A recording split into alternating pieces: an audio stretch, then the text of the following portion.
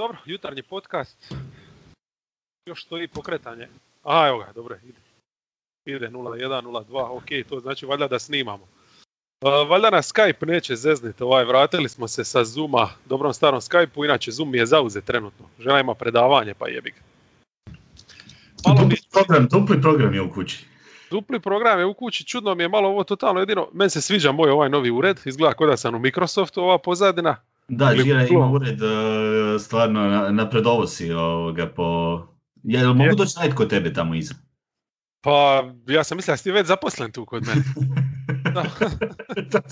Nisam još dobio nikakvu isplatu za ovaj dio do sada. Pa dobro, ali već imaš za višat robu. Ali hvala ti, dobro, da, mogu plasirati svoje proizvode, to je... Naravno. To je uvijek bilo dobro. Dao si mi prostor da... To ti je ključno, pa i vidiš sam koliko ti se povećala zarada od kad si redovana ispod obruča. Ništa nije komentirao. Ne, taman sam ispio gutlje prije nego nastavim. Ne, povećala mi se zarada, pratim više utakmica, u svakom slučaju jedan iskorak. Da, pa evo recimo sigurno si doveo Šapita bez problema, to prije ne bi bilo toliko moguće. Da, još se sam se pozvao i drugi put. Eto vidiš, to je to, još malo će ti preuzeti. Iako sam ga pokušao malo navući za Nik se slušao, ako si slušao, nije se dao iz 90-ih u određenim trenucima, sve najbolja petorka Niksa koju je gledao, 99-a svi. Ja rekao, dobro, pa daj nekog iz druge godine, pa nisi samo 99. gledao, čovječ. Ima još ovih koji nisu Anthony Mason, Sprewell, Houston, ne, samo ti, to je najjače. Sad ja znam otkuda ti navijači Knicksa, oni su jednostavno se zaljubili u te 2-3 sezone i nema više pomaka dalje. Osim Carmela koji je veliki doprinos dao mnogim ovim mlađim generacijama. Ali definitivno ti navijači nisu normalni. Ja sam slušao od onog trenutka kad je reka... Kad si ga pita koga bi zadržao, onda kad je rekao na teklinu da bi zadržao. Da. Tu sam ugasije. Jer mislim, ok. A bio sam pristran, nisam kritizirati, jednostavno neka čovjek iznesi svoje mišljenje, ali...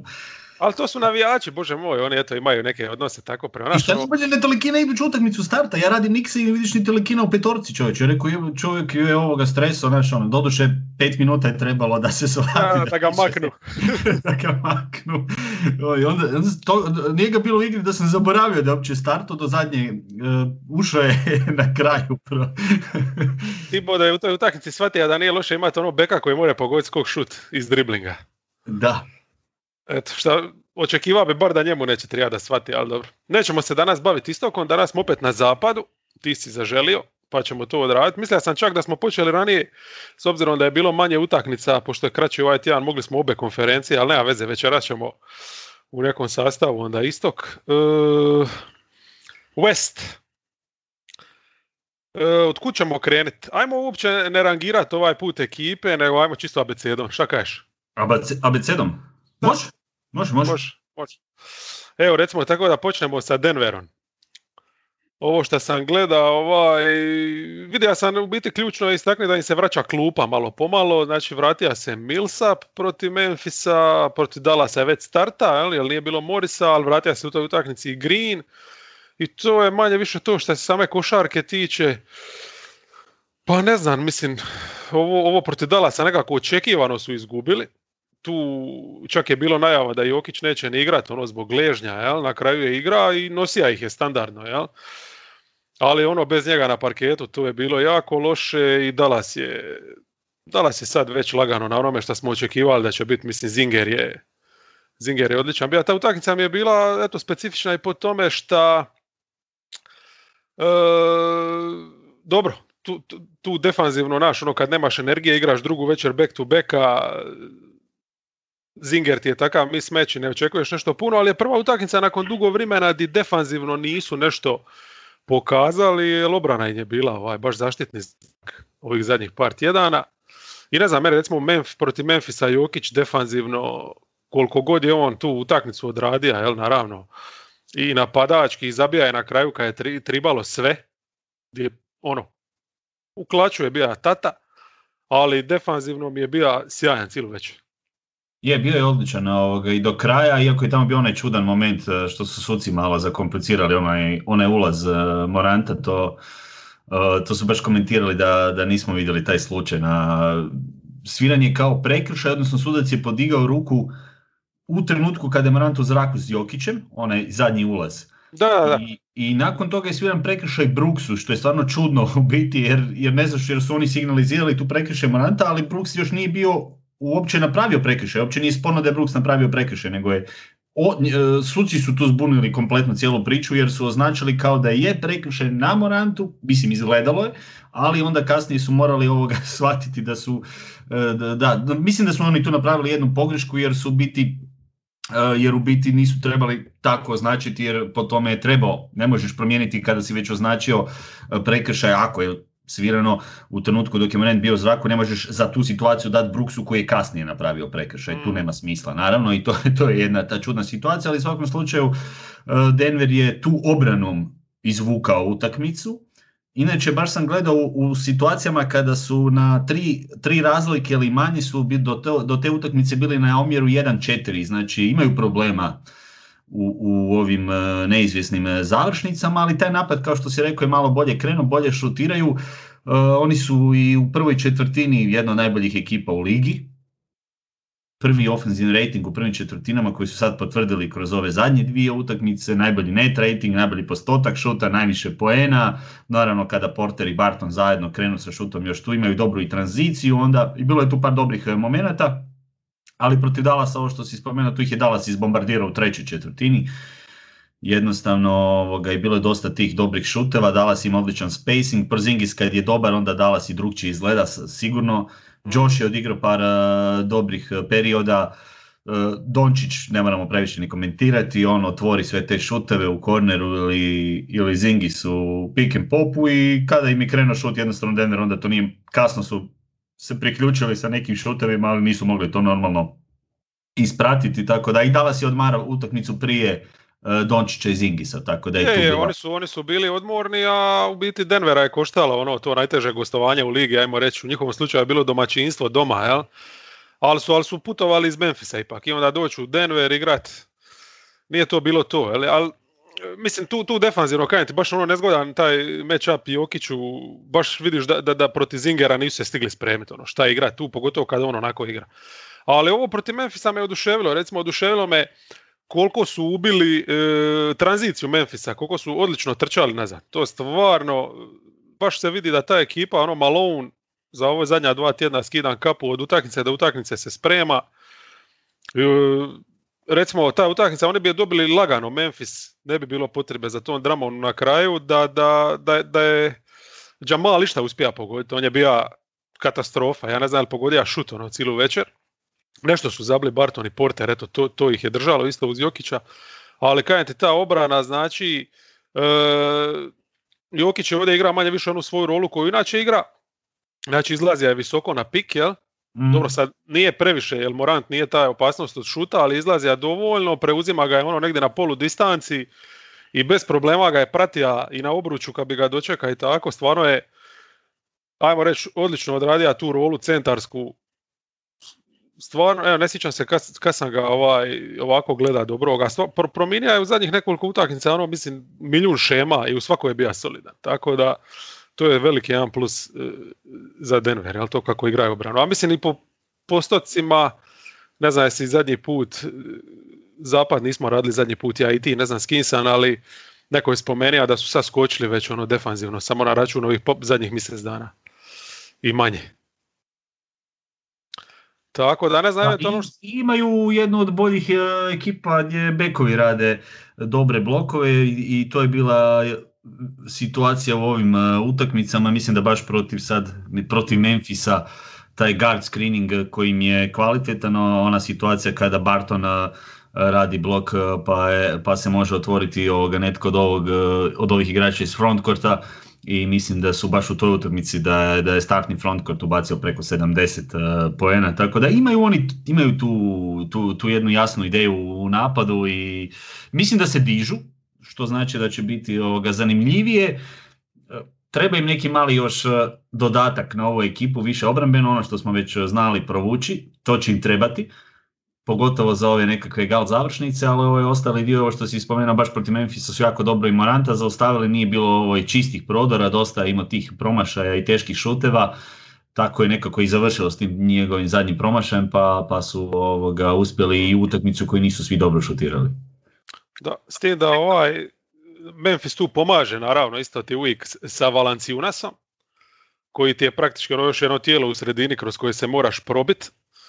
Iako Valanciunas sam po sebi direktno, to si Jokićan 1-1, nije čak mi loše izgleda, pogotovo na početku, jer ako ništa drugo natira Jokića da u postu dosta brani 1-1, šta ne voli baš taj posao. Znači on se isto puno bolje osjeća čak kad na perimetar izlazi i tako te vanjske igrače ili udvaja ili pomaže ili preuzima nego šta 1-1 rudari, ali dobro, kasnije opet na kraju kad je tribalo stvarno je i u postu ubija Valanciunasa tu u toj završnici. Ma meni je Valanciunas sasvim pristojan, ono što sam ga ja gledao sad u zadnje vrijeme čovjek igra, mislim, a od match-upa do match-upa ima stvarno neke kritike kako ga koriste. Neki manji, ali mislim da ono što on može donositi odlično odgovara Memphisu, tako da jedan tip koji ima uvijek prostora u NBA-u i to mi je drago jer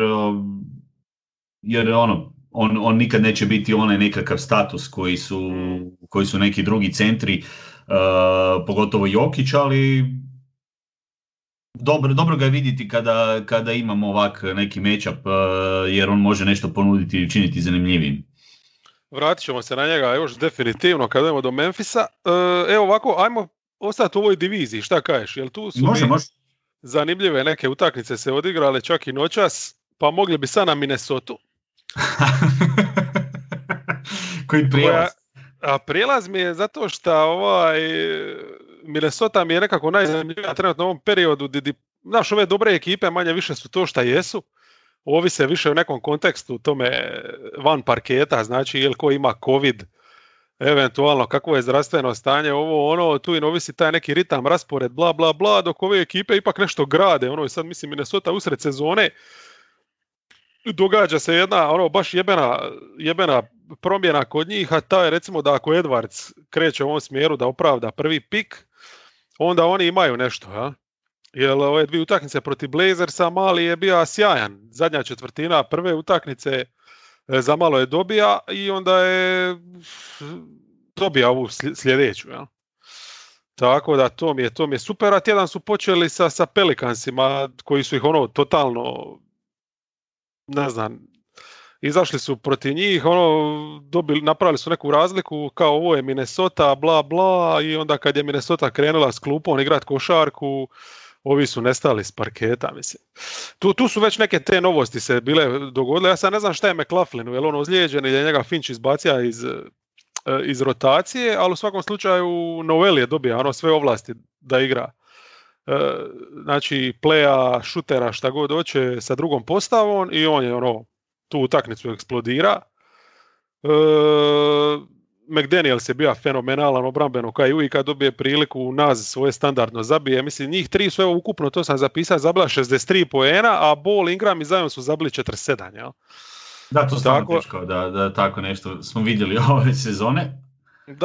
Da. I dobro, to je definitivno utakmica, gdje osim te Novelove eksplozije i te klupe i energije nema šta puno specijalno, nećeš na tome graditi, jel? Ali evo protiv Blazersa ove dvije utakmice su se vratili, ajmo reći što su imali dok je Saunders nije dobija otkaz, a to je da su ako ništa drugo bili borbeni, da su bili u utakmicama, jel? Znači puno će oni griješiti a sad bar opet igraju košarku i neke nove stvari donose definitivno.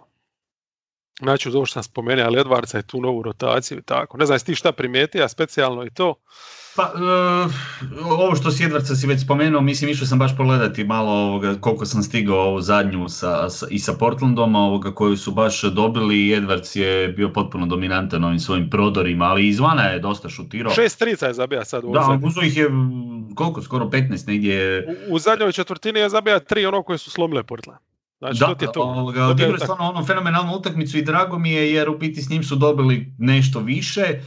ono što sam primijetio da je još uvijek veliki problem, recimo tim utakmicama na početku utakmica, oni znaju ući u utakmicu sa previše izgubljenih lopti i dalje tu postoji problem. Imali su, mislim, i protiv Portlanda prva 2-3 posjeda, 2 izgubljene, tako nešto, odmah su u prvom napadu izgubili loptu. To moraju svesti na jednu normalu, da imaju, mislim, ulaz u utakmicu, ne možeš odmah krenuti sa izgubljenima na taj način. Ako uspiju tu još malo korigirati te stvari, ova rotacija koju si spomenuo, Novel, definitivno. Rida smo već i komentirali, meni se jako sviđa Reed kao igrač koji stvarno zna i više od očekivanja koristiti svoje minute i nekako su tu dobili su bolju sliku nego što su do sada imali. Najbolji tjedan ovoga u sezoni za njih, s obzirom da broj pobjeda kakav imaju, i mislim da i Vanderbilt je odigrao ovu zadnju utakmicu dobro obrambeno.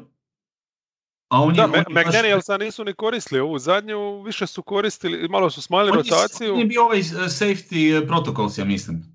Taj razlog. Mislim da je taj razlog zbog toga, pa i Vanderbilt ima malo više minuta i dobro je stvarno odigrao obrambeno, ali ovo što si njih dvojica tu u rotaciji, čak je Vanderbilt prije All-Star pauze imao par dobrih utakmica, Finch od kada ga je ubacio u rotaciju ovoga kao startera, tu ima nešto onda defenzivno, a mislim još povratak potencijalni Russella da bi tu malo podigao stvari pa da ne budu baš toliko kriminalni. Joj, ne znam, stvarno di njega uklopiti, čovječe, doduše Rubio stvarno ima neki momenata, mislim, dobrim dijelom nije zaslužan na startu šta tako gube te neke lopte i to, ali evo recimo kad Edwards uzme loptu, Rubio se tu sasvim solidno snalazi u toj nekoj spot-up roli, sakrije se u korner i to je to, obrambeno pomogne. Ne znam, evo recimo ovo Noel šta igra s klupe, recimo to je nešto što bi Beasley recimo mogao raditi, ali s tim da je Noel sposoban i razigrati dok Beasley ipak nije i tako, ne znam. Više ovo nisam znao za McDanielsa da je on sa nekim problemima, ali ako ništa drugo zbog toga, recimo Reed je igra sad malo s Townsom na 4 više. Opet smo to gledali, recimo to je bilo par šihti čak i protiv Pelicansa, tako da nalazi minute njemu uz Townsa, to je okej.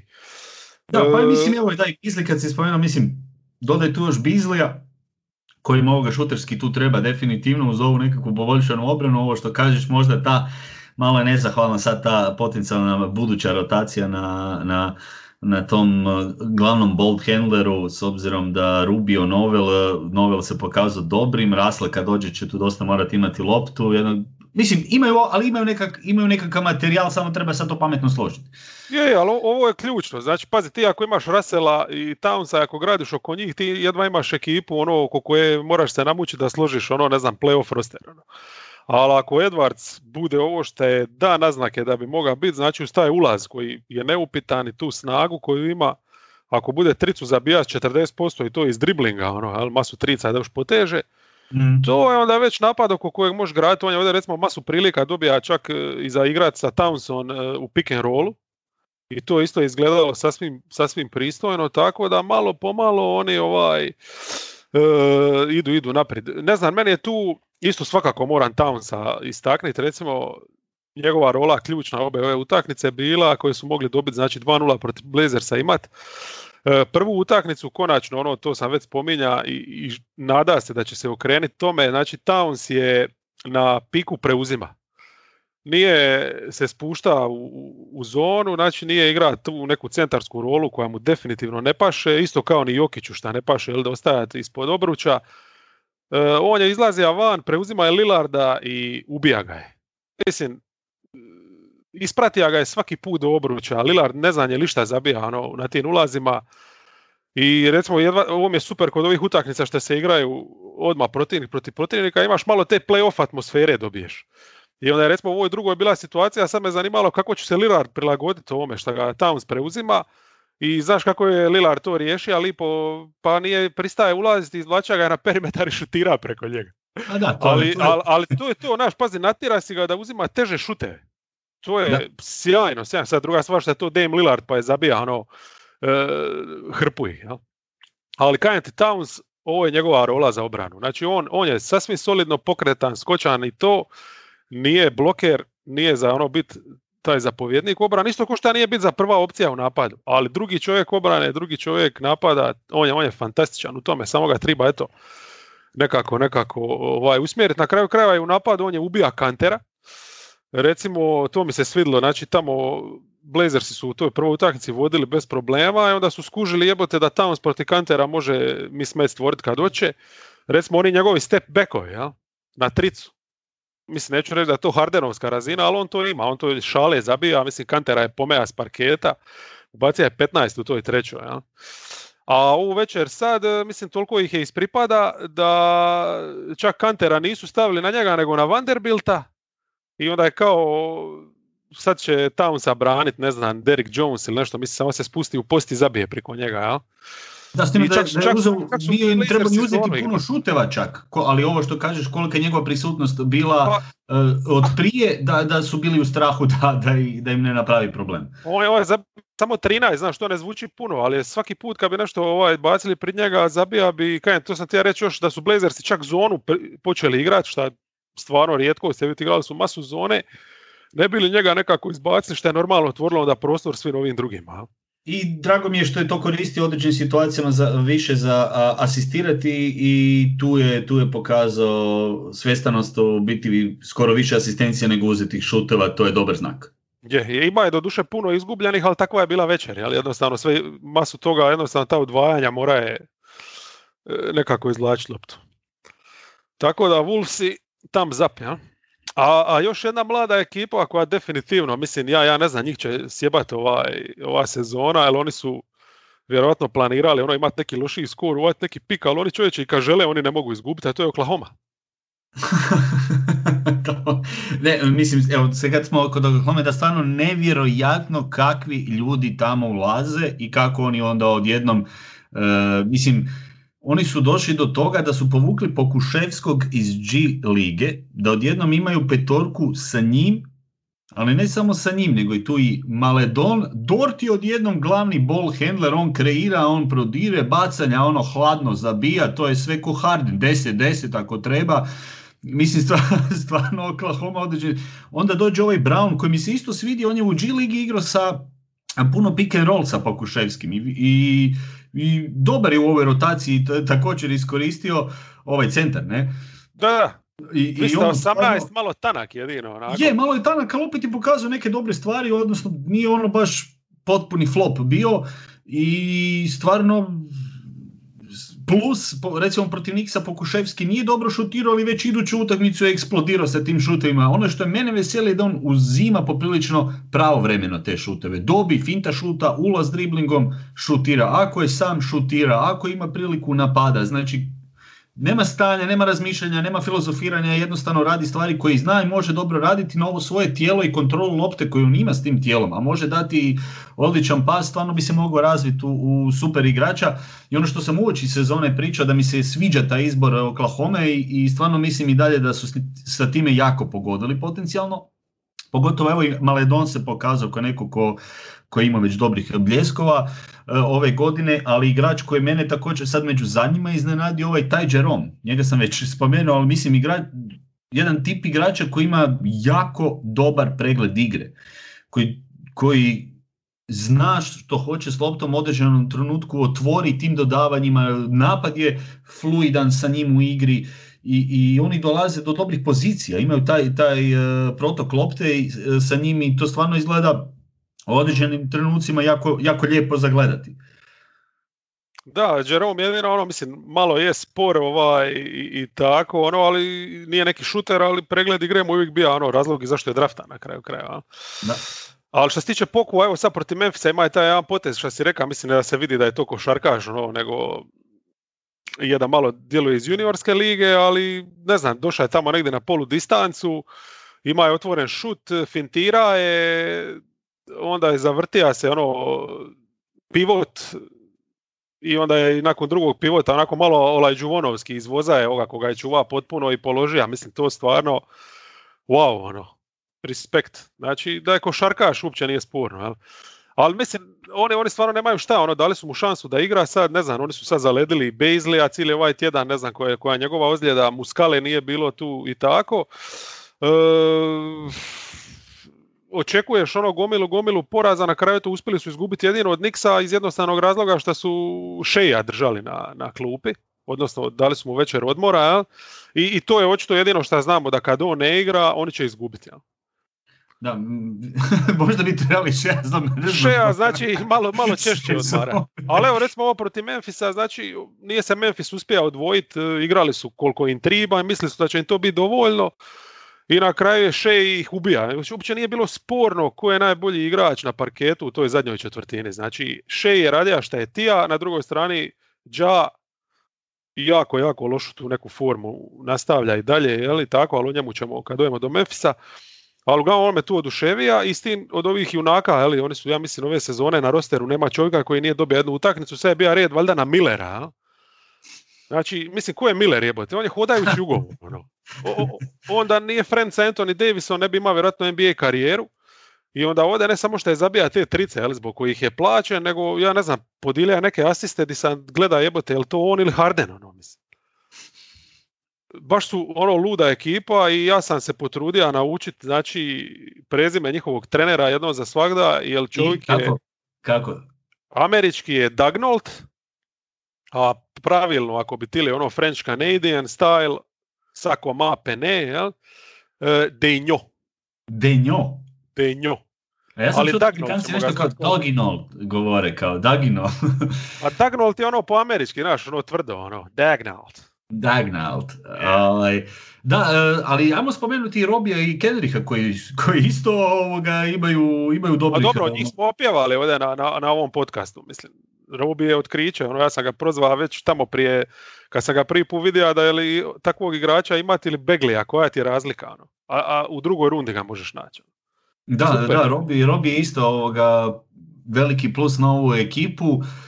Mislim, ljudi su startali utakmicu, ako maknemo Shea, ovu zadnju, znači sa Jeromom, Brownom, Justinom Jacksonom i Pokuševskim. Mislim, pa to je vrh. Da. Ali pazi, a mislim Dallas ih je totalno isto sjeba, moramo i to uzeti u obzir. Znači oni su ono stavili Pokua na parket, Moses Brown igra po utakmice i Dallas dođe ono kao, ko vas jebe, a mi nećemo igrati sa Lukom i Zingerom. I ono, ne, sranje, još jedna utakmica koju je Shea mora dobiti. Ono, mislim, on je tu bija, ne da je bija najbolji na parketu, nego to je ono, tip je all-star definitivno ove sezone.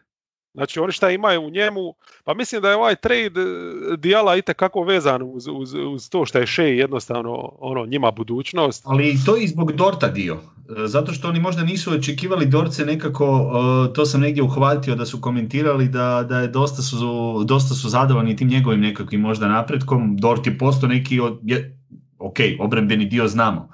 Čak je bila izezancija, ne znam jesam to na nekom podcastu uhvatio, kao skill, ili sam negdje, neko je iskomentirao, bilo mi je fora kao skills challenge bi se trebao na All-Staru izvoditi tako da ideš 1-1 protiv Dorta.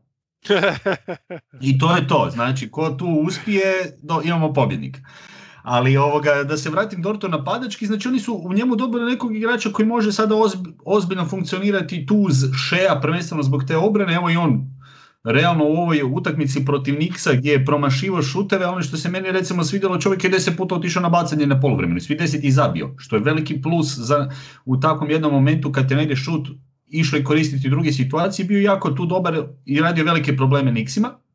I mislim da su oni onda shvatili Diallo recimo ne može dobiti prostor, ono što si rekao, uz Shea, uz Dorta koji je na neki način se pozicionirao ispred, oni na toj bekovskoj poziciji su onda odlučili, mislim da bi im kao svi mogao bolje pasati, bolji fit biti zbog tog šuta kojim može tu sjesti, jer Diallo upravo taj dio nema. Diallo je isto jedan igrač koji treba loptu u rukama, koji također napravio iskorak, ali mislim da su tu dobro napravili jer su na neki način išli dati ovima koji su se pokazali više minuta na njihovim pozicijama, a dobili su sa svijom nešto što može koristiti jer oni šuterski što se tiče za 3 poena su po postotku među zadnjih 5 u ligi. Tako da tu dobro dođe jedan takav igrač.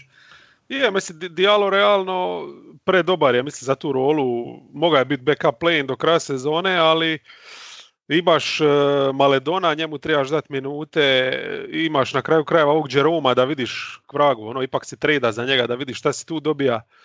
Tako da u redu mi je to i plus šta Diallo sigurno ima neke ambicije malo veće nego da bude tu nekakav igrač za 15 minuta. Jel? Tako da ovo ide ono win-win situacija za sve, iako ne znam, mislim, znaš, ono, svija, možeš naći gdje hoćeš takvog nekog šutera jednodimenzionalnog, dobro, možda su oni ovdje možda malo dobili za Dijala, ali možda ja precjenjujem uopće gledajući Dijala kao nekog potencijalnog igrača za 20 poena po večeri. Jedan pik druge runde su dobili još, to je to. Možda premalo, ali njih toliko puca neka stvar, mislim, oni su već sad toliko ispred onoga gdje bi trebali biti, znači imaju all-stara oko kojeg će graditi, imaju već gomilu tih igrača koji će mu pomoći da grade oko njega i onda još imaju sve te pikove, tako da njima Dijalo tu ne znači ništa, oni će naći još Dijala idućih 5 godina koliko hoće.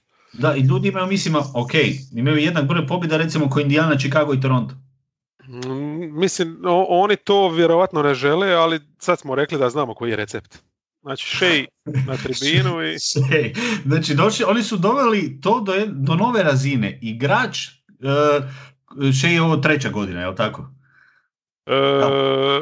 Je. Znači, igrač 3. godine mora biti zamrznut do kraja sezone kako bi oni mogli gubiti utakmice. Je. To nam je nova razina. Svaka čast. Evo ga, hoćemo na Portland sada. Može. Idemo kroz tu diviziju. Evo, niko se ne bavi divizijama osim nas, loši fore. Ali tako mi je tu navedeno, pa mi je lakše. Kako su naši Blazers? Evo ove 2 utakmice što smo rekli s Wolvesima su mogli izgubiti obe. Mogli su do duše i dobiti obe, ali više sam sklonio ome da su mogli obe izgubiti. I od Phoenixa su izgubili, tako da nije neki tjedan. Ne znam, mislim, ovo protiv Phoenixa mi je bila tipična utakmica kad Portland igra protiv nekog dobrog, gdje vidiš znaš, napad, tu će nešto uvijek smislit, ali ovi dobri obično imaju nešto u obrani, oni nemaju ništa. Meni je recimo nevjerojatno da oni toliko uporno odbijaju se prilagoditi to s Kanterom. Kad su Sansi na kraju stavili Šarića na centra, to oni dalje igraju s Kanterom i mislim šta onda? On ide udvajat na pik, jebote. Mislim da udvajat na pik može ići bilo ko. Iza je rupa koju niko ne može pokriti. Strašno.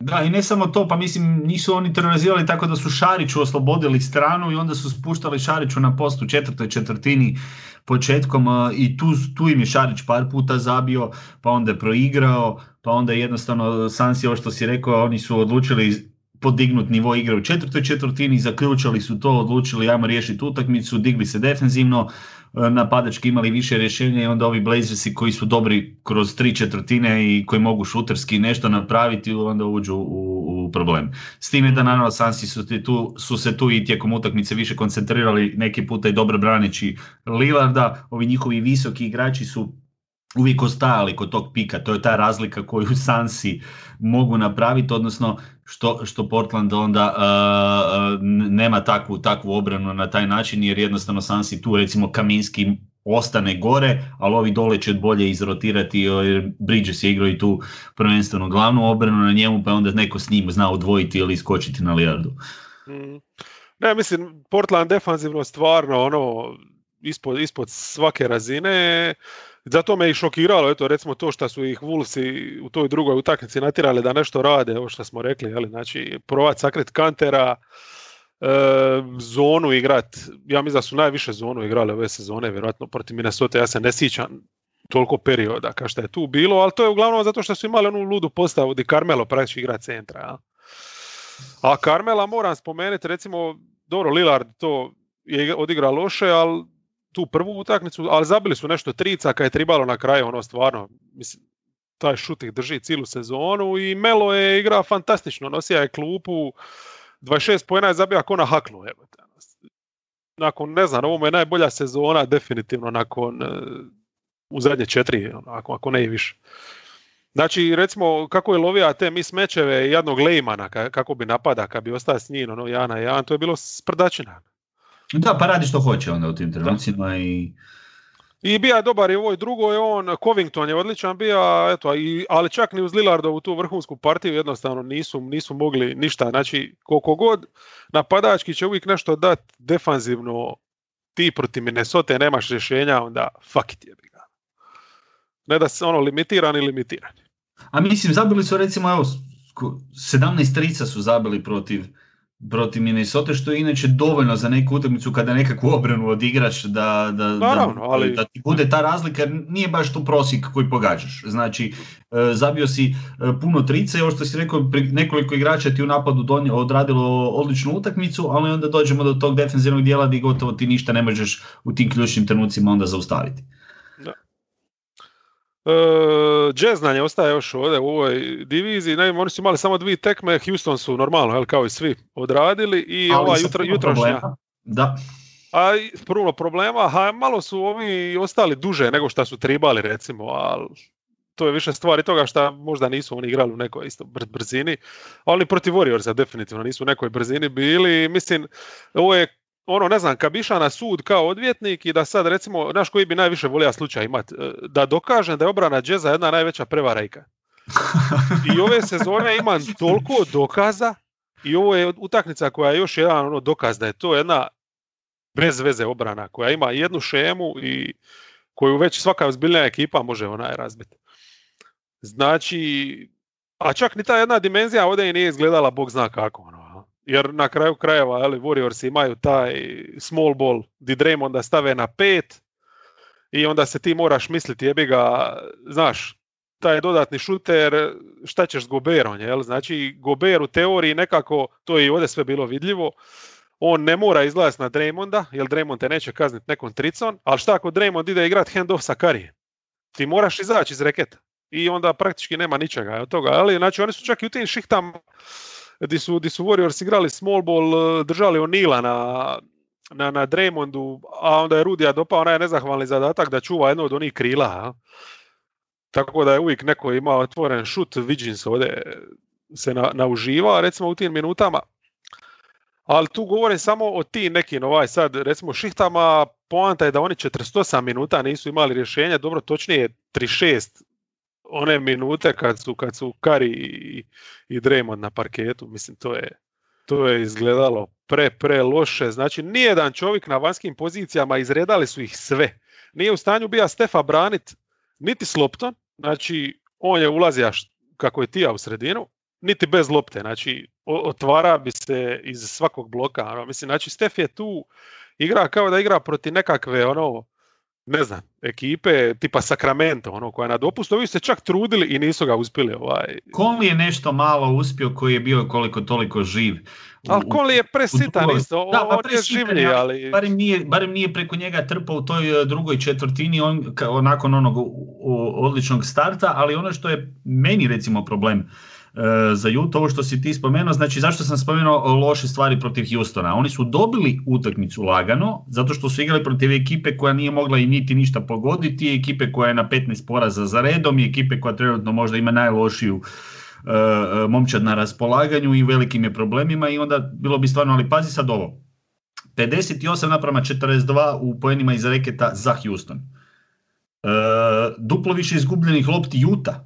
Porozna obrana Jute, puno otvorenih šuteva Rocketsa i još jedna bitna stvar, 19 ofenzivnih skokova Houstona u odnosu na 6 Jute, znači bilo koja malo bolja ofenzivnija ekipa ili netko koji je to mogao iskoristiti, to bi bio potpuno drugačiji rezultat Jazza. I onda sa takvom poroznom obranom su došli na Warriorse, koji su otvorili utakmicu, odličan game plan na početku, znači oni svi njihovi prodori kada krene blok pod 45 ili ovi kada im krenu napadači u sredinu napadati reket, uvijek su imali igrača na liniji koji je tu pokušao iščeprkati loptu, uzeli su im u obrani na lopti nekoliko čistih situacija, ne na krivim dodavanjima, znači nego u obrani na lopti gdje su oni stvorili tranziciju, ovo što si spomenuo već da ne komentiram ponovno za Stefa koji je radio što je htio ili protrčavanjem ili driblingom ili šutevima, jednostavno i onda ekipa koja je iskoristila te već porozne stvari koje su se pokazale protiv Houstona, onda dobiš 130. Onda dobiš 130 i ovo što si rekao, oni imaju taj jedan sistem obrane koji kada ne funkcionira šta ćemo onda? Jer realno tebi je zamjena Favors koji radi iste stvari, treba raditi samo u manjoj dozi nego Gober, ali to nije isto mjerilo, onda si tu loši, ali to je isto nepokret, odnosno teretni više centar koji naravno nije ta razina i ti si opet u situaciji kad ti neko spusti petorku da imaš rupu da imaš situaciju da će ti neko šutirati izvana, da će ti Gobert morati izaći van, ne znam, i dosta tih izgubljenih lopti u zadnjim utakmicama, što je isto jedan im problem, imaju i dalje oni dosta dobro šutiraju, ali... Ali ne može živjeti samo od toga, jebi. Da, mislim, nekako, ne vjerujem im puno, recimo meni su Sansi opasnija ekipa kada bi sad išao raditi nekakve te usporedbe na koga bi se prije kladio u završnici ili ovim nekakvim važnim trenucima kako će sezona odmicati. Da. Evo, spomenuo si Favorsa, njega imam tu podcrtanoga i imam još jednu isto kritiku na račun njihove rotacije koju su koristili u ovoj utakmici. Pa da počne recimo s Favorsom. Znači, reka si u principu da on igra tu istu rolu, međutim problem je što on ne igra ništa. Taj čovjek zadnjih ne znam koliko utakmica, je li on možda u COVID protokolima pa i ga šalju na parket iako ne bi smili, ili je možda on preminuo pa je na parketu nekakav zombi Favors ili šta. Ali on je lani u New Orleansu, ako ništa drugo, bar skakao u toj nekoj zoni gdje bi ostajao na reketu. Znači, ali ovo sad, to je mrtvo tijelo. Ovo što je njemu uradio sinoć Weizman. Da, mislim. Weizman je skakao, primao loptu pod košem, okretao se. On ne može skočiti, ne može potrčati, ne može izaći van, ne može braniti obranu. Znači, Derek Favors izgleda kao 50-godišnjak. Strašno. Mislim, bolje bi im bilo da su ostavili ovog malog Bradleya, ispada na kraju, jer sad imaju isti problem koji prije što su imali kad Gobert se makne s parketa. Želiš igrati obranu ko da ga imaš na parketu, a nemaš nikoga pod košem. Užas. Tako da, eto, Favors je u startu sezone djelovao kao, sad su riješili taj problem, sad je on opet postao problem. Definitivno ne znam šta je tu. A što se tiče ove rotacije, tu bi sad recimo volio da igraju odmah uzvrat sa Warriorsima, da vidim bili se prilagodili. Oni su normalno igrali svoju standardnu rotaciju, a to je ono brzo makneš, stvarno po meni prebrzo vade iz parketa i Conleya i Gobera, da bi ih imali protiv ovih drugih postava da guze te druge postave. Međutim, protiv Warriorsa napraviš jednu totalno glupu grešku, jer ti imaš Stefa i Draymonda koji igraju cijelu prvu, cijelu treću i pola četvrtine ti njima daš da igraju protiv Clarksona i Favorsa. Da, to je... Ti 12 minuta, šta su njima oni napravili, mislim, to je... Samo one situacije kada Draymond drži loptu na perimetru pa se ovi zalijepe, ovaj samo prođe između njih s loptom u reket, nema nikoga u prodoru, još je Draymond tu mogu i više zabiti neki puta je promašio par tih ulaza, ali točno vidiš da oni šta god naume, oni će to izvesti protiv njih, jednostavno postoji krater jedan veliki u sredini i to ne mogu pokriti. Mislim, Ilyasova, šta ćemo s tim? Šta si Ilyasova? On je pojačanje za Jazz. Isuse Bože, ozbiljno?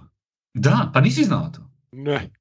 Pa Ilyasova je Gledam tekme bez tona. Onda... Ne, dobro, nije još igrao. A nisam imao pojma niti da su ga, znači već je potpisan. Aha, mislim, jebote, šta će ti on? On je nekakva ta četvorka, ali opet i ne rješava ništa. Da, oni su ga, ima par dana sada da je došao, on je kao oduševljen stilom igre koji igra Utah, ok, on može pomoći opet u napadu sa tim nekim stvarima, on je bio u obrani čak i... Praktički će uzeti će Nijangu minute. To je da, mislim, to je kao, to je sličan tip igrača, možda obrambeno malo bolji i... Mislim, čisto evo da ga iskomentiramo s obzirom da je to promjena u odnosu na prije, ne? Jedino ako će igrati s njih na petici, tu bi možda nešto mogli postići. Pa čekaj, on je bio šta prije koju sezonu prvi u ligi po iznuđenim prekršajima u napadu, znači da... Pa da ga stave bar na tu sredinu neke zone i nešto samo šta bi to zahtjevalo. Mogu ima neki small ballsa ili je to? Pa da. Ne znam. Ali dobro, Ilyasova donosi definitivno iskustvo. Uz Favorsa još jedan 50-godišnjak naravno. To je uvijek dobro. Možemo na Warriors odmah sad da idemo na tu diviziju. Kad smo već ih obradili, manje više, ja ne znam šta bi dodao ovoj utakmici protiv Jazza, osim što su stvarno 48 minuta dominirali. Znači, čak su i te minute klupe meni bile zanimljive, di su oni, sad ne znam je li to svjesna odluka ili ne znam šta je s Wanamakerom i to, jel? Bezmor je nešto sitno, ali dali su klincima priliku, znači i Mannion i Poole, i nisu se osramotili čovječe u tim minutama. Baš su pazi, protiv Conleya i Gobera izdržali vrlo, vrlo pristojno. Ali pogotovo oni šihtama gdje je Favors bio. A drugo I polovreme Weizmann, jel? Clippersa, petorka, Mannion, Poole, Ubre, Toscano, Anderson i Pascal. Ha, dobro, Clippersi su ih uništili. A Mislim. jesu, dobro, da, ali Kerr gura ove, to sam htio reći, znači Kerr ih odmah baca i interesantno je to što, baš recimo protiv Jute, da se vratimo na tu utakmicu, ova je stvarno bila brzo gotova i nebitno, meni je bilo super vidjeti da su oni izdržali pritisak Jute, ta druga petorka, znači bez Karija i Greena, pogotovo u četvrtoj četvrtini, kada je Juta radila pritisak, kao što veliš, oni ipak imaju, znači imali su u tom trenutku na terenu, ja mislim, Conley, Gobert, Ingles, Clarkson, znači realno s druge strane su ti Poole, Mannion, Pascal. Pa jedna od najjačih postava uopće u ligi, ono, kad gledaš tu... I realno, i Warriorsi nisu izgubili prednost. To je bio meni najveći dobitak te postave, da ta petorka nije protiv ovakve petorke Jute izgubila prednost, nego što više čak su pogodili neke dobre šuteve. Weizmana kojega su ciljali u obrani, naravno izvlačit će ga van u mismatch i napadati, ali mi je uzvratio u napadu sa nekoliko dobrih stvari i kada ga je Mitchell jednom navukao na fintu i napravio prekršaj, ovaj ga je drugi put jako lijepo dočekao na blokadi gdje ga je pročitao i stvarno se sviđa kako Weizmann usred igre razmišlja i mijenja se usred igre, odnosno unatoč nekim lošim stvarima koje se dogode, uspijeva izvući nakon toga dobro. Pa definitivno dobar znak, ono da nakon što ga je Kerr malo stavio u školu, da je reagira na ovaj način. Jel? Da. Clippersi su ih ubili, ta utakmica, mislim, ne znam, tu jednostavno oni su takvu razliku napravili u onoj prvoj šihti kad su Steph i Draymond došli na klupu, jeli? Tako da tu je bilo sve gotovo praktički tad. Nije ni bilo utakmice, ne znam šta bi tu dalje rekao, ali mogli bi prići na Clipperse, jer oni su praktički osim te Warriorsa imali samo ovo s Pelicansima jutros i to je ono klasična Clippers partija, znači, ali počinje mi već to lagano nešto na živce što svaki tjedan imaju takvu, znači ono igramo obranu pogledom, jel? Ne, ovdje su, znači, defensivna tranzicija, ne da mi se igra. Ne, to nije baš tu. To vidiš po tranziciji odmah kako igraš, ali ne znaš gdje su bili gori, baš sam gledao, tranzicija, ne trče. Najgori su mi u biti, s obzirom da igraju kao tu switch obranu, na tim preuzimanjima su toliko mlaki, toliko spori. Ma spavali su, uopće ne stignu reagirati, pa kasne, pa ono jedna situacija... Pa onda ide neko pomoć, pa se otvori, pa onda rotacija, pa ko će se rotirati? Pa onda, igram zavalja backdoor Kavaju, zapliva, Batum ne zna kog prati leđima okrenut pod košem, to je bio početak utakmice, kad sam to vidio obrambeno, rekao ovo ide...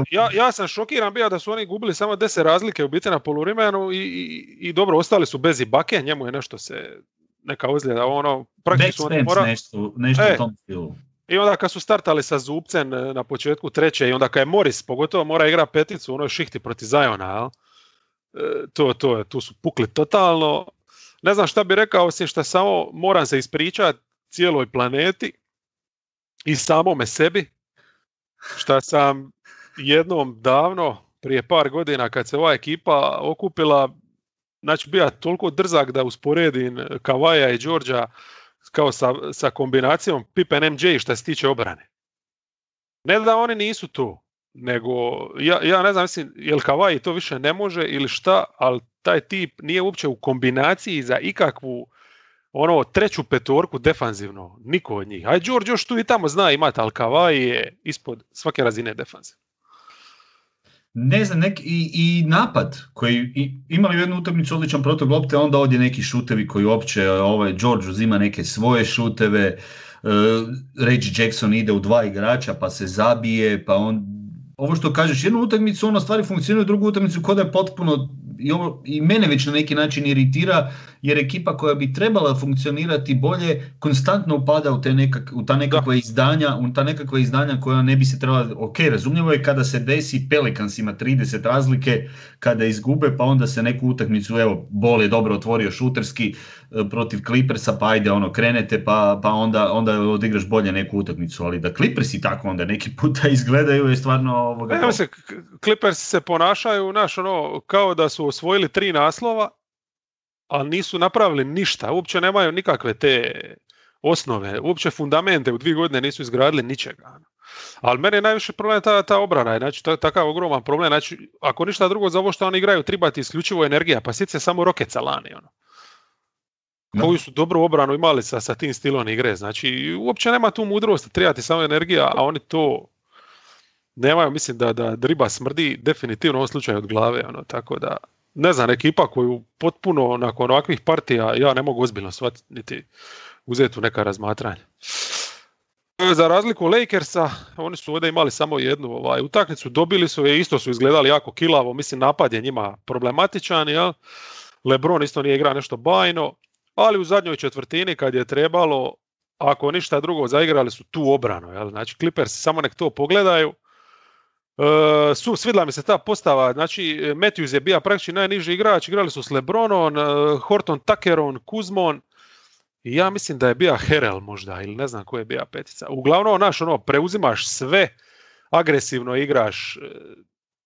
Baš Indiana igrala pristojnu partiju, nisu Lakers se uspjeli odvojiti, ali su zabili šta je tribalo, kad je tribalo, i ta obrana definitivno. Mislim da su u toj zadnjoj četvrtini iz tranzicije zabili sve poene tu večer. 27-8, izvukao sam 27-8 su im napravili u 8 minuta nakon što je na ulasku u četvrtu četvrtinu, već nakon uvodnih koja minuta, onaj, ne znam, ili Bitadze koji je zabio, 12 razlike je vodila Indijana.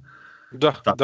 I nakon toga su upravo što si spomenuo, ta velika razlika odnosno na mnoge druge ekipe, i unatoč svim problemima, jer oni su krenuli petorci sa Damianom Johnsonom i Markifom.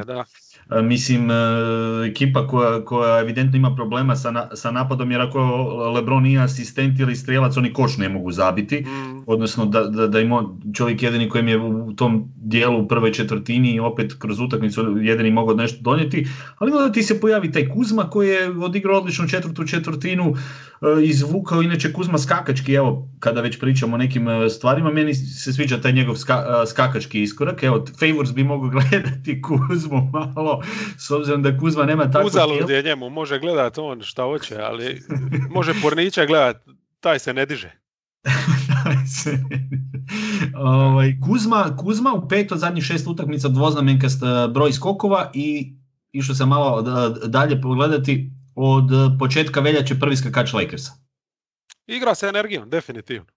A znamo da je skok nešto što ipak treba i malo ovoga, to, energije i volje i jednostavno neki puta koncentracije i shvaćanje svoje uloge.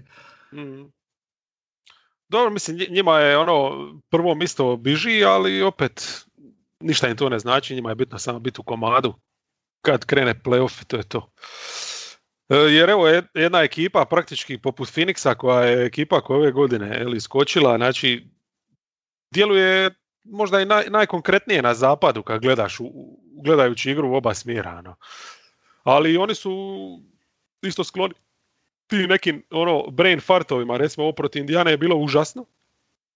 A opet s druge strane protiv Portlanda su bili briljantni, tako da polako, jel? Sezona je duga, ne znam, mislim protiv Blazersa znaš da neće imati problema zabit, u biti gledaš samo kako će odigrati obranu, šta će napraviti. Tu ti je, recimo, spomenija kad smo govorili o Portlandu, taj pritisak na Lillarda, recimo oni imaju Bridgesa, koji je njega dosta visoko kupija, već na centru, ako ne i ranije.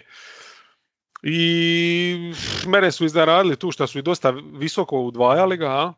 Da, išli su baš ona njegova zona šuta, već su ga tamo iskakali. Da se riješi lopte, tako da isplatilo im se tu. Jel? I šta mi se sve više i više sviđa je to da Monty je ovaj put bez problema ostavio Aytona na klupi, iako ovaj put Ayton čak je ima dobar match-up, jer Kanter je ostao u igri, znači, ali nije tija riskirati, jednostavno iša je na napad šta više nabrijati, to je upalilo, mislim, sam spomenuo se da je Šarić dosta to kroz post-up igra, Šarić jako dobro, čak i protiv Indijane, po meni jedini koji je zaslužio prolaznu ocjenu. Odlično je ovaj to odradio. Nema Cam Johnsona u biti, pa on itekako potreban, jer realno Cam Johnson je njima jedan od rijetkih tih nekih visokih krila, imaju ih gomilu, ali jedan od rijetkih koji može nešto možda napraviti ako spusti loptu na pod. Ni Bridges, ni Crowder, to je nije jači taj dio igre i tu često bekovi ostanu malo sami što se tiče te neke kreacije, ali... Dobre minute Neidera? Je, opet dobre minute, odlično. Dobre minute Neidera, recimo, i sviđa mi se Monty isprobava petorke određenim trenucima. Šarić je ušao protiv Indijane na 4, kasnije Šarić 5, Crowder 4, ne ide 3, s obzirom da Indijana ima drugu petorku nisku. Imali su tu problema, što si rekao, sa Turnerom, njegovom unutarnjom obranom, pa je došlo do forsiranih šutera, došlo je do pogrešaka, jednostavno Paul nije bio uspio spojiti, Indijana je napravila neku seriju i u drugoj četvrtini, pa onda u trećoj četvrtini, tu su otišli već na veću razliku i tu su se izgubili. Ali protiv Portlanda također te razne prilagodbe koje je Monty radio i ono što je dobro, oni imaju više tih rješenja koje pokušavaju, uostalom i taj eksperiment Kaminski u petorci. Oni su popravili svoj učinak u prvoj četvrtini napadački iz razloga što je Kaminski ubačen u petorku. Tu su imali jedan problem prije i tu su nekako napravili i Monty ga je uspio, odnosno i dalje ga koristi ovisno o utakmicama u toj ulozi. Dobiješ par tih šihti, tako. Mislim, ne mora biti nešto što će ostati za stalno, ali sad je stabiliziralo i pomoglo. Playoff, ali... Da. Kad dođe playoff, vjerovatno neće ni baca šihtu na njega.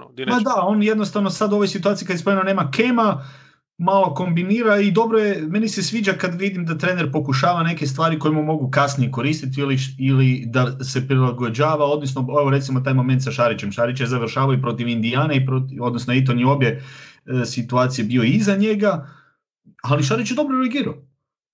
I stvarno je. I pošto su u biti, Indijana je baš na silu tu u reketu, Sabonis i Turner su ubili ove Kaminskog i Ejtona, tu je ogromna razlika, se baš vidjela u oba smjera što se tiče pristupa. Ja mislim prvenstveno tu stvar pristupa. Ovi su valjda, ne znam šta su mislili, ili su bili napušeni ili mislili da će lako dobiti, ne znam, ali ovi su igrali ko muškarci, a Ejton, ja mislim da cijelu večer nije pošteni blok napravi. Niti skočija, niti ništa. Baš svi oni njegovi osporavatelji koji ukazuju na te njegove crne minute, on je ovdje ima crnu utakmicu. Katastrofa je bila. Šarić je tako dobija dosta prilike i na 4 čak je igra i daje onu neku čvrstinu i onda to na petici na kraju, jel, kad su se uspjeli donekle i nešto, ako ništa drugo, tu su najbolju košarku igrali, pa su nešto i smanjili taj minus. Ali mislim da je Indijana njih malo zbunila, prvo ih je zbunila s tim što nisu očekivali vjerojatno ovakav otpor od momčadi koja je igrala drugo večer back to backa. Nisu se trudili cijelu večer. Mislim, ja kad vidim isto Bridgesa neke momente, znači Bridges je mladi igrač koji očito pokazuje protiv Lillarda šta je u stanju igrati kad igra fokusirano, a kako je ovdje igra gdje su mu iza leđa bižali igrači, gdje uopće nije zna gdje je igrač kojeg čuva na momente, jer nije uopće pazi. Tako da ovo je idealna utakmica za Williamsa da je gurne pred njih i pokaže im da u NBA nema lake partije. Jednostavno moraš igrati obranu. Znači moraš se truditi. Sad ne znam, Indijana je ovdje drugčije igrala malo, što su recimo puno preuzimali, odustali su od onog svoga agresivnog iskakanja, pa rotacija i tako to, malo su stali na loptu, ne znam je li to bilo nešto što će pokušati češće igrati ili je više bilo uzrok možda što su igrali tu drugu večer back to backa i što stvarno morali su nekako sačuvati te igrače. Ja? A i vratio mi se Levert, to ćemo vidjeti sada kako će biti ta adaptacija. Dobro, tu je lipa više priča nego što je on tu išta napravio tu večer. Nije bio, treba će njemu defanzivno su tim switchen možda izbacili Sanse, jer onda, mislim, nije da ovome Bookeru treba puno, ali da igra 1-5. On obožava to. Ali ovako kad switchaš, ostaviš ga 1-1, onda on postane crna rupa i mislim da zato nisu niti u napadu mogli uvatiti ritam, plus je on stvarno odigra nije mogao zabiti neke stvari koje inače Zazbijem je bacao lopte uokolo bez ikakvog rezona, tako da baš su užasno ušli u utakmicu i užasno su igrali cijelu večer. Jedna ekipa koja se diže, Dallas, znači 2 pobjede rutinske, ovo protiv Oklahoma smo već rekli, jer tu su odmorili Luku i Zingera, tu su izgubili. Jednu su pantali, što bi se reklo, utakmicu, ali su zato razbili Denver na smježinu ovih. Zinger je mene u biti cijela priča ovdje tjedna, jer i protiv Spursa je bio ključan kad je krenio u drugom poluvremenu i protiv Denvera. Kad on ovako igra, a to je priko 20 poena, priko 40% za tricu, kad je unicorn, jel? Kad još nešto je u obrani na obruču zaustavi, to je to. To je to ono što su platili kad su ga potpisivali i ovo je druga ekipa s njim, naravno, u ovoj formi.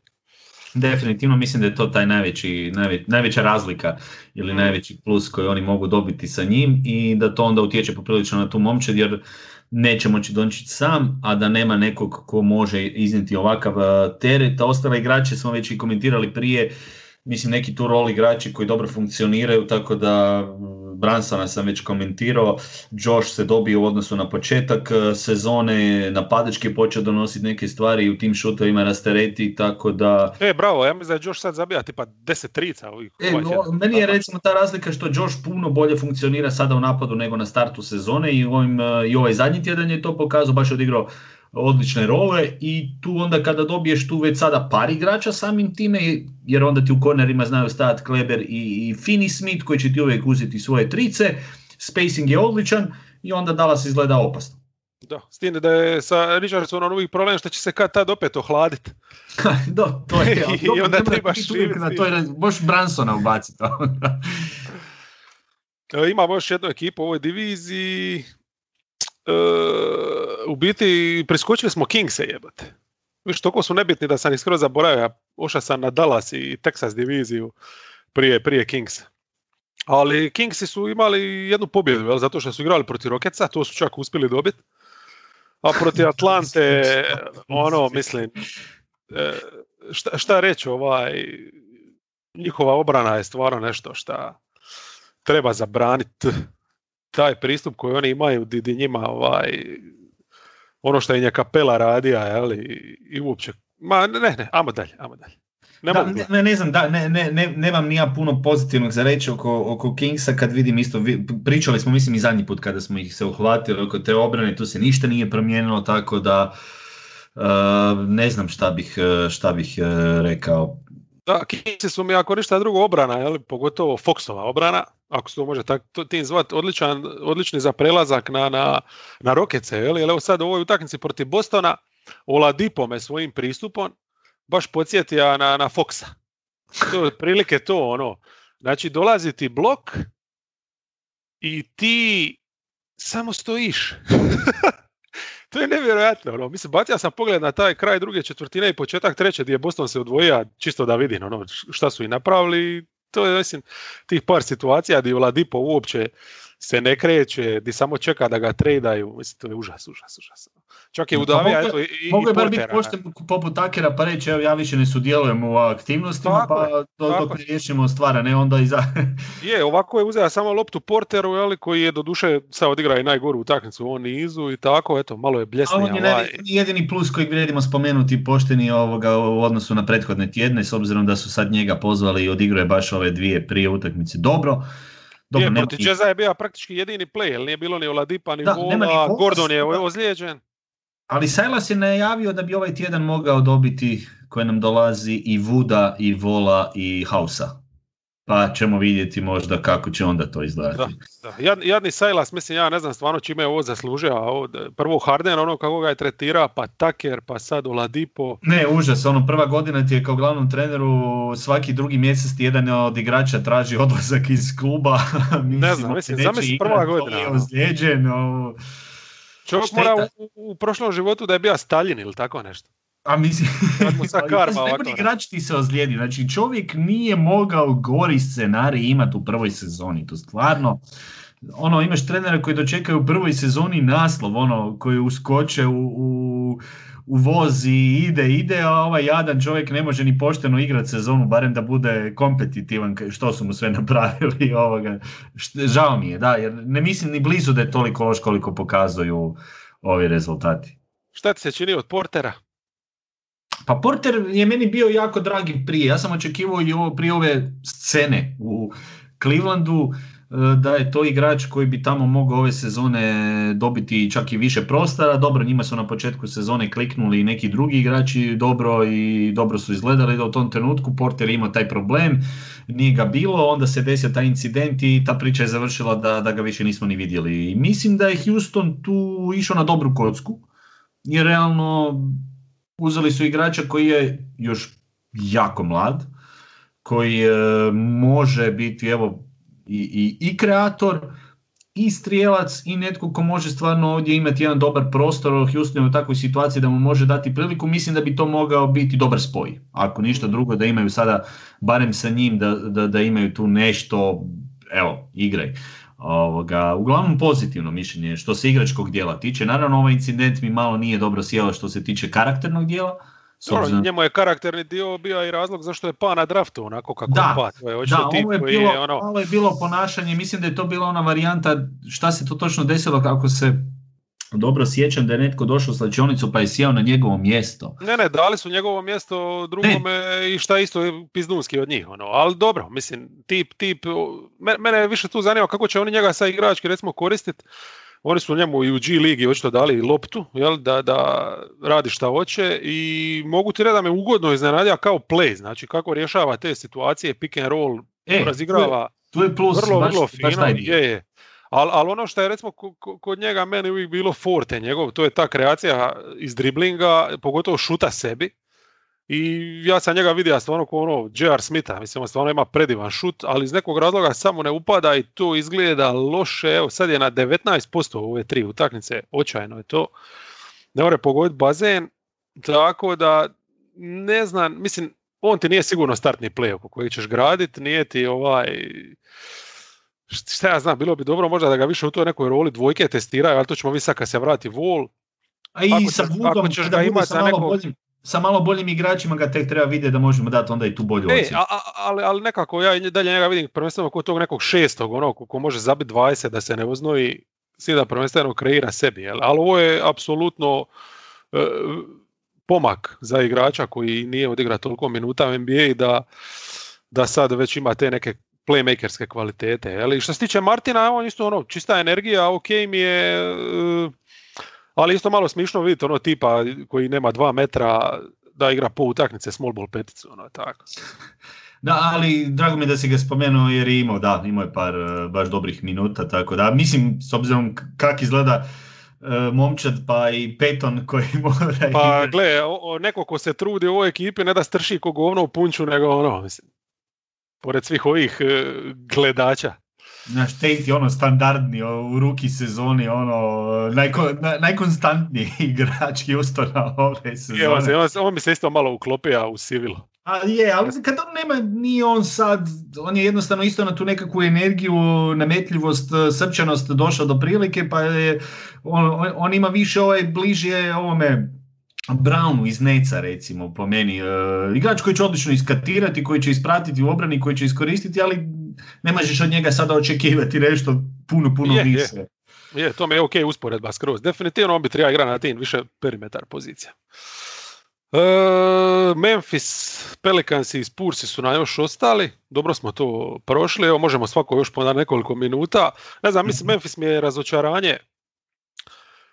Dobro su krenuli ovo sad post All-Star, protiv Wizardsa su odlični bili, znači odradili su ono što treba, hrpa energije na početku, na kraju još bolji kad su malo prilagodili rotaciju, klupa standardno dobra, znači tu Washington nije ima rješenja, njih su, ja mislim da su nedavno isto igrali jednu utakmicu protiv njih, znači obe su ih baš razbili, ali ova 2 poraza, tu mi je najveći taj problem Morant, kako nema rješenja na tim ulazima. Znači, jednostavno, s jedne strane, ispada mu dosta toga, ok, znači možda nije u nekoj formi, ali niti taj njegov floater izgleda dobro, niti kad igra od table, puno je tu kontakta kojeg treba preživjeti, puno riskantnih tih nekih pokušaja i njemu definitivno treba neki, ako ništa drugo, mid-range game. On čak neku tricu i ubaci, ali te trice su ako upadne jebi ga. Ne uzima on njih toliko da bi to bio neki bitan dio igre. Ali midrange game u neki triba da se digne k vragu sa tih slobodnih bacanja i pogodi. To je najlakši šut u košarci. Znaš, ako ti centar ostane na obruču i čekate. Digni se 2 metra prije i uzmi to. A ne da ideš na taj obruč i bacaš te kumpire di ti moliš Boga da uđe. Mislim, jako nemaju nikakvog ritma u napadu tu sa njim u ovom izdanju i onda još ga nemaju zato što to uporno s Valanciunasom, znači igraju, evo recimo protiv Denvera nakrcaš reket s njim dodatno, to ti je još jedan igrač koji ti smeta, onda ti Denver ubije tranziciju pa nemaš laganih poena, moraš igrati na postavljenu obranu I to definitivno njima nije forte. Ono. Definitivno. Slažem se, baš taj mid-range ima nekih loših odluka. Mislim da je tu malo i nekako mu isprekidana sezona i on je vrlo bitan faktor za tu ekipu da kao on ide, onda su i oni odmah uz njega bolji. Mislim da možda čak, htio sam reći u biti da mislim da možda nije loše da mu se ovo sada dešava. Zašto? Zato što ako je dovoljno pametan, ova sezona mu može biti nekakav okvir da stvari nisu tako, on je ipak odmah eksplodirao, mnogi su se zaljubili u njega, igrao je stvarno odličnu tu rookie sezonu, očekivao se jedan novi iskorak i sve super i nije ništa katastrofalno, tragično i da se on raspada, ali dobro je da se dešavaju neke loše stvari jer ga to može učiniti boljim i mislim da je to na neki način nije loše da u ovakvoj sezoni Memphisa kada to nije bitno, kada oni i dalje nemaju tu sada niti će na kraju biti vjerojatno u play-offu, ali mogu iskoristiti, on može barem iskoristiti ovu situaciju, ovu sezonu da shvati da u nekim stvarima on treba malo biti kvalitetniji, napraviti bolji iskorak. Ja to očekujem iskreno za iduću sezonu onda. Tako da ovo što si upravo ti spomenuo, taj dio igre da se pojača i da onda jednostavno tu bude plus. Ono što se meni sviđa je Bane u petorci. Ja sam baš ga htio kritizirati. Mislim, sviđa mi se ko potez di ga razvijaš, ali recimo Melton mi igra toliko bolju košarku trenutno. Koncepcijski da imaš nekog takvog agresivnog, fizički jakog obrambenog igrača, a s druge strane nekoga ko može šutom, s obzirom da imaš tako tip petorke gdje nisu ni Morant ni Valanciunas igrači koji će ti tu trebati. Bane mi treba radi šuta u tom nekakvom momentu, a Melton što se tiče all round igre definitivno ispred, to uopće nije upitno, on je to i lani pokazao, ali dobro, ja sam više gledao ovu utakmicu protiv Washingtona, pa je tu bio, ostao mi je taj jedan dobar dojam, je stvarno je odigrao odličnu utakmicu Bane od samog starta, pa mi je to ostalo nekako najviše u glavi, ali bio je loši, vidio sam i ovu protiv Oklahoma je zadnja bila, ne? Je, ali protiv Denvera sa najviše, mislim, tu je stvarno odigrao očajnih. Dobro, nije igra puno, makli su ga. Ali Melton je definitivno najbolja tu dvojka šta imaju. Mislim, prvo je osnovno suludo je to što Dillon Brooks ima sve ovlasti i ponaša se kao da je Michael Jordan. Znači, to ti je u startu nešto što je totalno debilno. Da, Brooks nije ta finesa. On doslovno rješava napade kad dođe do kraja. Mislim, neko triba da ponese taj teret, da ne radi sve Morant, ali imaš tu igrača, možeš neki drugi, možda sistem, koncept za igrati igre, nego da Dillon Brooks rješava stvari iz driblinga. Tako da Jenkins mi tu lagano, ja pretpostavljam da eksperimentira s nekim stvarima, ali znaš, ako ide neke utakmice, onda ne bi treba toliko davati minuta Baneu i lopiti Brooksu na uštrb recimo Meltona i ne bi treba Valanciunasom raditi ovo što radiš. Znači, ja se slažem ono što si rekao, Valanciunasom smo praktički počeli podcast, protiv Jokića. Znači, on je definitivno igrač koji ti može koristiti u nekim match-upovima. Znači, on je natira Jokića da se znoji u obrani, može čuvati, on je agresivan, igra s energijom, ali neki match-upovi mu jednostavno ne leže i ti njega nema šta držati 30 minuta na parketu ili 35. Mislim, protiv Oklahoma, znači, oni su tu Oklahoma ih je iznenadila na kraju, otišli su po tu pobjedu, oni su se sad trebali prilagoditi i umjesto da ne znam, Jenkins napravi nešto sa nekim tim šuterskim postavama, Clarka da ako ništa drugo stavi na peticu, to on vraća Valanciunasa u klaču. Mislim, nema mi smisla, šta će ti on u klaču na parketu ako Shea će te napadat 5 zadnjih minuta kroz pik. A Clark je puno mobilniji i atletičniji, odnosno Clark čak mi se sviđa ta njegova atletičnost, na koji način on to može dobro iskoristiti i njega bi trebalo više involvirati u napad, recimo. Ali pazi, mislim, s čime ćete Oklahoma, šta ona ima na poziciji da tebi treba Valanciunas, koga će on čuvat ovoga ko je igra uopće na kraju, ne znam, ili Roby ili su čak ostavili Moses Browna, nije bitno. Mislim, nije ni Brown igrač koji će dobiti loptu na postu pa sad ništa rješava. Znači, mislim da jebate Clarka tu staviš i otvoriš prostor Morantu, kakav takav za ulaze ili nešto. Je, slažem se sa tim dijelom, tu je definitivno on možda taktički trebao bolje. Kažem, meni su oni simpatična ekipa, pa nekako možda sam dosta subjektivan, ja ih ovako i volim i pogledati, meni se sviđa tu puno igrača na neki način sa tim nekakvim potencijalom, odnosno tip igrača koji su oni birali, ali da imaju ovakvih nekakvih oscilacija imaju definitivno i nije im najbolje, a opet. Da, mislim oni su super ekipa što se tiče pristupa, vidiš da su ratnička, tu nema uopće spora. Imaju jednu tu kompetitivnost, jedan taj stil igre koji se meni sviđa na način da puno mladih igrača ide u nekom ok smjeru opet i dobiva priliku i nešto se mijenja, nešto se pokušava. Tu je na kraju, baš kad sam gledao ovaj tjedan, njima je opet ove sezone kad pogledaš, znači u top 7 strelaca 5 igrača koji su izabrani u zadnje 4 godine na draftu. Ne, to znači, definitivno. I taj dio mi je veliki plus, jer nema puno momčadi koje, s time da puno tih igrača nisu ni oni birali na draftu, nego su kroz nekakve trejdove ili poteze u draft noći uspjeli pogoditi da su dobili dosta igrača u rotaciji, među njima su ostalom i svi ovi koji smo spomenuli, poput i Meltona, i Brooksa, i Baina, i oni su već tu sada njih nekako razvijaju i koriste. Samo treba to sada malo bolje upravljati sa tim svime i ovo znati prepoznati određene situacije gdje u biti se Oklahoma čak više neki puta snađa ove sezone i iznenadi, evo kao i toj zadnjoj utakmici, tako da, ali te dvije ekipe su zanimljive zbog tih mnogih mladih igrača, baš koje... Ne, zdrave su to sredine, daleko od toga, ali evo recimo, kad gledaš od večeri do večeri neke stvari te frustriraju, a opet s druge strane big picture je ok, jel, s tim da naravno. Da. Ako u neko dogledno, ako planiraš u tom nekom svom velikom planu sa tom velikom pločom iza leđa Brooksa, graditi oko njega kao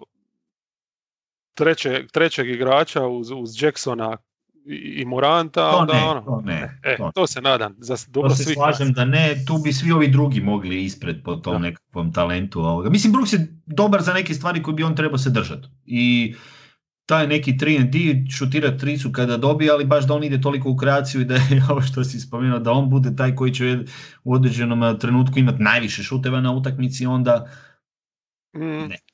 Da, ali kajem ti, sve bi to još mogao podnijeti da nemaju tog Meltona koji ok, on je bio van ritma i bile su neke ozljede i ne znam šta je bilo sve, ali vidiš čovjek kad igra, da ima sve pod kontrolom. Ja znam da si ti zapravo za Meltona, ali si ga nedavno uzeo u fantaziju i pomaže ti i onda sad ga hoćeš dodatno stimulirati da on bude ta prekretnica u tvojoj povratničkoj sezoni, ali... Pročita si me. U svakom pratim taj dio i vidio sam više spominješ Meltona nego ikad od kad si ga uzeo u fantaziju. Ne, ja volim tog igrača u svakom slučaju, tako da morao sam se sjetiti. Nećemo više da Melton, evo možemo recimo Pelicansima koji su svoje dno dodirnuli protiv Wolvesa, znači ono sramotna ta utakmica di su igrali 5 minuta i onda su otišli na smuti. Wolvesi nisu, oni su to dobili, razbili ih i onda su se normalno morali dokazati. Mogu reći da su dobro se dokazali, znači SVG eto, ne mora razmišljati o karijeri u ABA ligi, ako ništa drugo palilo mu je uspije motivirati nekako ekipu da dobije Cleveland. Nisu spuštali gas, znači 48 minuta i sviđa mi se recimo klupa, mislim normalno kad Ingram i Zion napadaju, tu nema greške, jel, pogotovo Cleveland, ali sviđa mi se klupa što dobivaju sad recimo Hayesa koji je puno aktivan i nije to sad ona aktivnost njegova koja je prazna, jel, nego tu ima i zakucavanja u napadu i u obrani, lamatanja rukama ukradenih lopti, blokada i tako. Kira Lewis dobrih trenutaka. Je, i ima je protiv Clippersa recimo puno više zato što se hvala Bogu ozlijedio Alexander Walker. Meni je mali ispred njega recimo. Definitivno. Baš sam to htio reći, kad bi morao birati ovog bi odmah stavio ispred. Zašto čekaju i dijele te minute ne kada se vidi? Mislim, ovdje su imali u biti, ne kajem da su imali sreće, dobili bi oni Clipperse i bez, ali su ih ubili sad s tom postavom s klupom, jer Zion je bio znači sa Lewisom, kako se Walker ozlijedio, onda je Lonzo se vratio na parket. Kasnije drugu šihtu igra i Bledsoe, znači puno manje si koristio, praktički samo 3 igrača s klupe je koristio, Hayesa, Lewisa i i normalno ovoga luđaka Harta koji bi trebao biti starter. Ja. To sam ti reći, šta ćemo s Bledsoeom recimo, to vreme da ide van iz te petorke? Ja bi ga, da bi mu isti tretman ko što su Spursila Markusu i ono. Mislim, spomenuli smo Harta, spomenuli smo Lewisa. Mislim, Gdje ideš sa Bledsom? Znam zašto forsiraš ovo, jer si Luisa pokupio nedavno u fantaziju i normalno da ti je u interesu da nevjerojatno. Bledsovaš kartaju da bi ti ova igra više. Pa mislim, dokle ovo ide, čovječe. I analiza se svodi samo na fantaziji, pa ja ne mogu reći. A nije to uopće bilo povezano. Zezam se. Uzeo sam ga mi se svidio koji igrač prvo, da se razumije. Kao što si. To je ključno. Ali, mislim, lipo ih je bilo, jedan Clippersi nisu pružali nikakav otpor, ali lipo je bilo vidjeti sve ti igrače kako napadaju, jel? Znači, mislim, znaš, imaju stvarno opcija. Lonzu kad upada trica, onda se malo ove obrane razvuku i onda sad Zion i Ingram stvarno mogu ulaziti. Kad ti oni šetaju se kroz reket, to je to. Ti možeš taj napad držati podmazanin i... I kad je Lonzo Ball primali ball handler, Pelicans imaju 4. najbolji napad u ligi. Znači koliko to bolje može izgledati kada bi se samo u tom smjeru malo krenuli, kada možda jer je bilo baš i nekih utakmica koje sam i prije uhvatio gdje Bledsoe ima previše loptu, gdje on višak totalni. Baš na stranu sad sve ove igrače, znači prvi cilj, daj makni Bledsoe dalje od bola, daj bolu loptu, jer Zion dobiva u tranziciji, imaju bolju sekundarnu tranziciju, nešto se dešava u tom napadu odmah. Konkretnije, pogotovo što si spomenuo, kad on krene šutirati to odmah i onda i ta ekipa kvalitetnije funkcionira. Mislim, imaju previše u Ingramu i Zionu tih rješenja s loptom. Oni svaki moraju dobiti svoju dozu i pick and rolla i akcija koja će započeti. Tako da Bledsoe je tu potpuno suvišan, čak veći problem nego Adams. Ja? Koji je opet veća problem. A krenuli smo u sezonu kritizirajući Adamsa, vidiš gdje je to otišlo. Da, a dobro. Njega sad samo spomenemo ovako u spot. Da, on je realno totalno nebitan, ali dobro, ovdje protiv Clippersa ovo njihovo izdanje, ne da nisu ni bili u stanju kazniti ga, nego užas. Dobro. Ali dobro, takva večer. I još Spursi su nam ostali koje totalno mi je žao ih, jebi ga, Covid ih je baš ubija, izbacija iz ritma. Znači, šta ja znam, ova zadnja utakmica protiv Sixersa, di Sixersi su bez Embida, di energijom bi mogao ostati u igri, točno vidiš da nema te energije. Znači, Murray potpuno pada s formom, Keldon nije ni sjena Keldona, ha? I jadni ovaj White čovječe svaki put, kad odigra par utakmica, uvijek mora iznova vatat neki zalet. Ovo je sad već 3. put ove sezone da počinje opet. Lyles ko starter, kao što i to zna biti često slučaj, apsolutno 0. I onda ovo što si spomenuo, Keldon, njega i Sutter, mislim oni su baš ok, ide sada taj priča s Aldridgeom koja se dogodila, ali jednostavno meni je jedino drago u toj cijeloj ovoga priči da je Šamanić pokazao neke dobre znakove, da je on dobio priliku, pa ajde, jednostavno oni neće imati ove sezone dobru šansu na kraju, a što se tiče igre, vidi se tu taj njihov ball movement, vidi se pokretljivo, samo nemaš ti tu više te kvalitete, kako ćeš sa Lylesom i Peltonom, pa ne neš vidjeti. Ma dobro, nemoj sad jadnog Lylesa. Lyles je igra samo zato što nije DeRozana bilo, a? Ma jasno. Mislim, to je ogroman problem njima DeRozan, pogotovo od kada je Lamarcus preminuo, on je osnova napada, još uvijek. I on, recimo, ova prva utakmica u tjednu protiv Dallasa, on je bio briljantan čovječ, briljantan držao ih je u toj utakmici, ja? Znači, usprkos tome što malo komu je pomogao. I dok Zinger nije poludio, oni su bili 50-50 s Dallasom. I po meni su se tu utakmicu zajebali kad su stavili Gea na centra, tek onda nisu mogli Zingera braniti. Išli su, ali opet šta mislim, neće staviti jebote, Poeltel nije mogao ništa na perimetru, šta će staviti Lylesa jebi. Tako da. Pa da, jasno, nisam ja ni mislio kritizirati jer nema koga drugoga, a DeRozan je tu prekrucijalan sada u ovoj situaciji za tu ekipu i sasvim drugačije izgledaju sa njim i bez njega, to je jasno. Tako da... Dobro, on bi se treba vratiti vjerojatno ovaj tjedan. Dobio je par dana utakmica poštede zbog osobnih razloga. A? Tako da biće okay. Je bio loš. Ne znam, baš nemaju... Da, dobili su biti samo Orlando, jer mislim, dobro, ovo je Orlando, ja? druga večer back to backa igrali su, mislim, problematično je to što im se Orlando super drža praktički do četvrte, jel, dok nije ono klupa sa Gayon i Milson napravila što inače napravi, pa su dobili tu četvrtinu su razbili, jel, zadnju, ali definitivno njima treba sad malo da uvate ritam. Mada se ja ne bojim za to njihovo 10. mjesto, ono. U najgorem slučaju. Ja. Pa to ni ja, mislim da će biti oni, mislim to je ekipa koja može za par dana se dobiti. Vidjet ćemo šta će biti ovo s Aldridgeom sad, šta će oni izvući iz te situacije. Ako uspiju tu nešto dobiti, Čisto možda im može pomoći. Iako sumnjam da baš mogu se izvući dobro u toj situaciji. Da, mislim, ovdje će teško čak i Cleveland dobiti nešto za Drummonda, tako da Blake, Aldridge, ti sve mi nekako zvuči da i ovi moraju u buyout s jednim i drugim. Vidjeli smo sa Blakeom, imamo nekako ove godine te slučajeve buyoutova sa tim bivšim ili starim igračima ili startnim igračima, ako ništa drugo, poput Drummonda. Da, pa ne bi me čudilo ni da Drummond na kraju bude buyout, ali to bi mogli odraditi u nekom podcastu, ćemo ovaj tjedan konačno snimiti. Kako stojiš sa? Kad ti kreće NCAA ludilo?